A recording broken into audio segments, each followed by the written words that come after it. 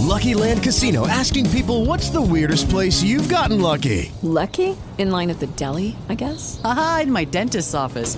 More than once, actually. Do I have to say? Yes, you do. In the car before my kids' PTA meeting. Really? Yes. Excuse me, what's the weirdest place you've gotten lucky? I never win and tell. Well, there you have it. You can get lucky anywhere, playing at LuckyLandSlots.com. Play for free right now. Are you feeling lucky? No purchase necessary. Void where prohibited by law. 18 plus. Terms and conditions apply. See website for details. You decide. 2000. 7:05 here on News Radio 1140 WRVA. It seems like the Republican governor's race just gets more and more crowded. We've got 4 or 5 people running right now, including our next guest. He actually declared late last year that he was going to make a run for governor. I'm just wondering, though, at what point does the field get a little too crowded? Senator Frank Wagner joins us. He represents parts of Virginia Beach and Norfolk. So how do you go up against especially establishment candidates at this point, Senator? Well, I don't cede the state to anybody, Jimmy. Let me just say this, that, when Virginia voters make a vote for governor, they're really making a vote to hire somebody to run Virginia. And so, they need to look at the candidates, and they need to look at the resumes, obviously look at the positions. In this race, you have a lobbyist out of Washington, apparently, a Washington pick to be your governor. You have a lawyer out of Prince William County, and you have myself, who's, has 25 years experience in being in the legislature, but is also a successful businessman who started a shipyard, built it up, sold it, bought another one, quadrupled its employment. That's the record. So do you want a real job creator who knows what's going on in Richmond, or do you want a lawyer or a lobbyist? And really, when you look at the resumes, the vote here is for Virginians to hire somebody to run Virginia. I guess, too, Senator Wagner, part of what's opened this up quite a bit is the fact that there's not going to be a convention this time around. This is going to be an opportunity. It's going to be a primary chance for Virginians to vote for whoever this candidate is going to be. So everybody feels like they should take a shot, right? Well, certainly there's a lot of people that say they're going to run.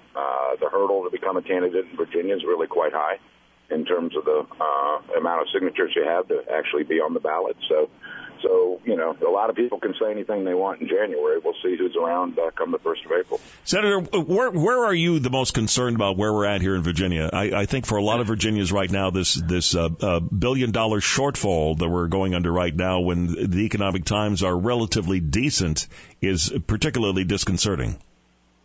Well, I think, while, the national picture certainly appears to be decent, I think what you need to do is dig down in and understand that the federal government spending, which really drives the Virginia economy, has been in the decline. And I think that's reflective in what we see in the revenue collections for the Commonwealth of Virginia this year. I think it's important. You'll hear from every candidate, regardless of Democrat, Republican, what are their plans to stimulate the economy here in Virginia. I've been through 3 recessions now in Virginia as a legislator. There's some tough times. What we do in the General Assembly is we don't raise taxes. We figure out a way to balance the books. And that's what has to happen. Unfortunately, some of these cuts are tough to make. There's some long overdue, and I mean long overdue, pay raises for our state employees. That's an area of top priority as we start to see what we can do. The governor's put his input into the budget.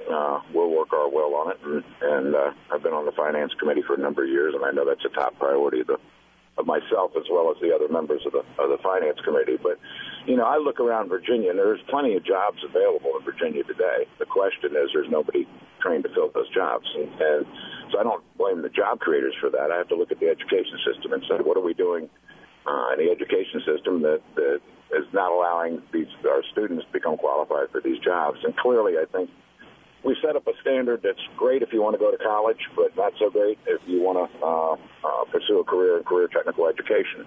Yet you look at the results on the back end, depending on your career technical education course you pick, there's a very high probability you'll make more than a college graduate with a good career technical education. So I think it's time when it would go early, really, it's all back in 8th and 9th grade, and certainly make the students and parents aware of these opportunities and ensure that we have the programs in place in our middle schools and high schools to get these students that may be more inclined to work with their hands and do those things and get them involved in it.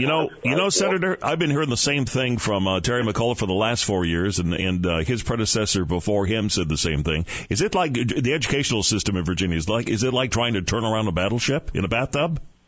Well, I mean, unfortunately, I don't think they followed through. They certainly made those commitments. And there's been some programs, and I think they've focused more after graduation from high school and that type of thing, and not really getting back into the middle schools and the high schools and looking at that.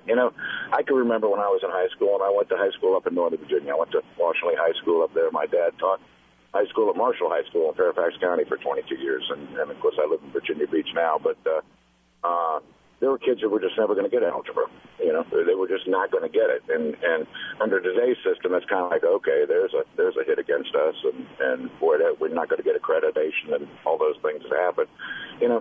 We have to have opportunities for these kids. And I'll venture to guess that 90% of the plumbing companies in Virginia were not started by a Wharton Business School graduate. They were started by a plumber that was tired of working for another plumber and went out and started his own business, and off he goes. So entrepreneurship is a different skill set, and I know folks that never graduated from high school that are multi-millionaires, and I think a lot of people do that. And but what we have to do, and one of the problems when you look in my particular trade, which is the shipyards and the Hampton Roads, which is a big industry down in my part of the state, the age of the workforce.